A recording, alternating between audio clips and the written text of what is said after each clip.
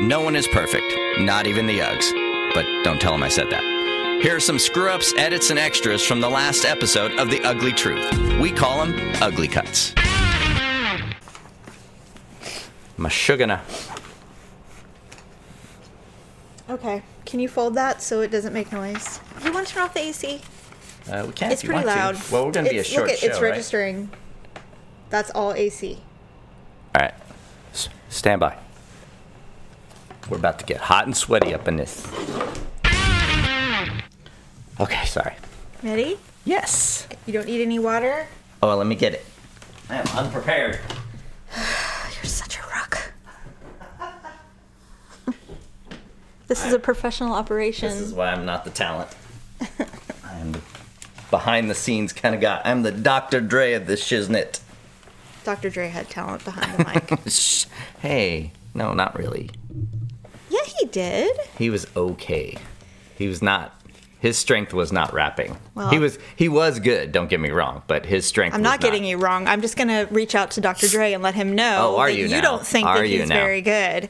Did you see the Jimmy Kimmel thing that just came out? Mm-mm. You know how Jimmy Kimmel plays practical jokes all the time? Yes. So I did not watch the video. I only saw the headline, but apparently they interview people on the street. And somehow they egg them into talking shit about 50 Cent. And 50 Cent's standing behind them while they're doing it. They tried to get me to talk about... I'd be like, you realize the man's been shot many times. He could kill someone. I am not going to talk shit about 50 Cent. I don't care how people think he's a sellout. Good. I thought it was funny because the picture I see is some guy going like this and 50 Cent standing by. And he is a huge dude. No way. So the headline was something like, it was like BuzzFeed or something. Yeah. It was like, mental note, never trust Jimmy Kimmel. No, he's horrible. He will do that to anyone. I like him, but funny, you know what I mean. But yeah, for sure. Okay. Okay, ready? I think the levels are good. Okay, we both look good. I think so. Yes, we look good. Okay. Yeah, as long as we're so close to the mic that we're practically kissing. All right, ready? Mm-hmm. Oh, we didn't have to do 1, 2, 3 or anything. Nope. This is so weird. It's like super normal now. Yeah. Okay. And watching that made me realize that as bad as we think our country is, we got nothing on the 80s and 90s of LA and New York. That shit was serious. Yeah. Seriously scary stuff. So just a reminder, all the anger's online. It's not in the streets like it was back then. It was fucking scary in LA back then. Yeah. Holy crap.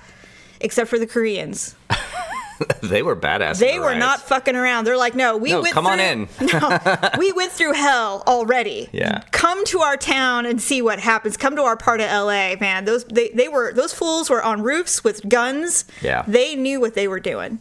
So bravo for keeping your area clean.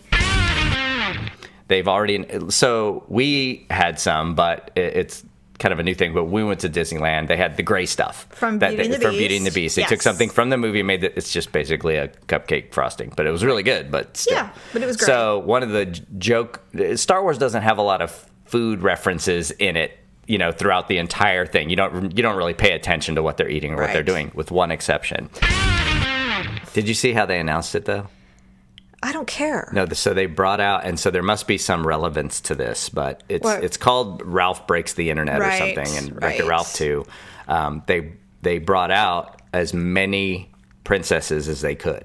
So you mean Disney princesses? Yes. So all the actresses that had done the Little Mermaid actress came out. That like anybody who was alive that had played anybody from Moana to whatever to Little Mermaid to Ariel was up on the stage. So there must be some kind of relevance in there with all the princesses in the storyline. So yeah, all right. So that was their really quick story. When Lion King was getting ready to come out, the way that they promoted it was that opening scene, right? So they do that for the live now. And I remember being, because I had a little one at the time, right? So I remember being in the Disney store, and they would show that, and literally everybody at the Disney store stopped. Right. They stopped. It was just really like nobody had seen anything like that before, and the music was really compelling and everything. So apparently they do that scene shot for shot. Huh. Like to the point where Simba does the little cute sneeze and he does shot for shot. So that's being done. And you know what? The one cool transportation they are bringing back that I think is cool. You would do is it. Those I know you. Skyliner things. What? Remember way back in the day, Disneyland had those things like they have at Santa Cruz where and they're just it's like a ski lift or like kind of like thing. a gondola. But, a gondola. Yes, that's it. So they're bringing one of those back, but also to Florida. We interviewed him last year, I believe. To this day, is he our only interview? Yes. Okay. Apparently, what are you trying to say? Apparently, podcasts that do interviews are popular, but the Uggs are, I see. You want to do interviews. You want to do lots more interviews. Can we just fucking wish Nick Nappy a happy 1-year anniversary on his restaurant? Honestly, I think it's one of the best seasons they've had. Really. I really do. I think it was one of the most dynamic seasons of MasterChef was that year. Yeah, we're biased, but... Probably had nothing to do with us being on the show, but I'm just saying, Well, we were on the show a season later, right? Yes, but it was with all the previous season cast. It was very entertaining. And fans.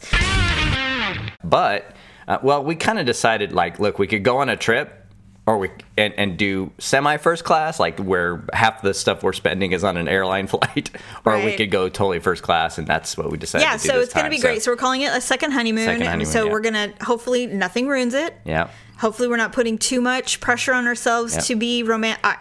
I can't do that. Yeah, I can't be romantic on purpose. If it happens, it happens. Not to mention it's fucking vegan, but come on, Thanks for checking out this week's Ugly Cuts. Join us for an all-new episode dropping every Sunday on your favorite podcast platform and, of course, uglytruth.com. That's UGLEE truth.com.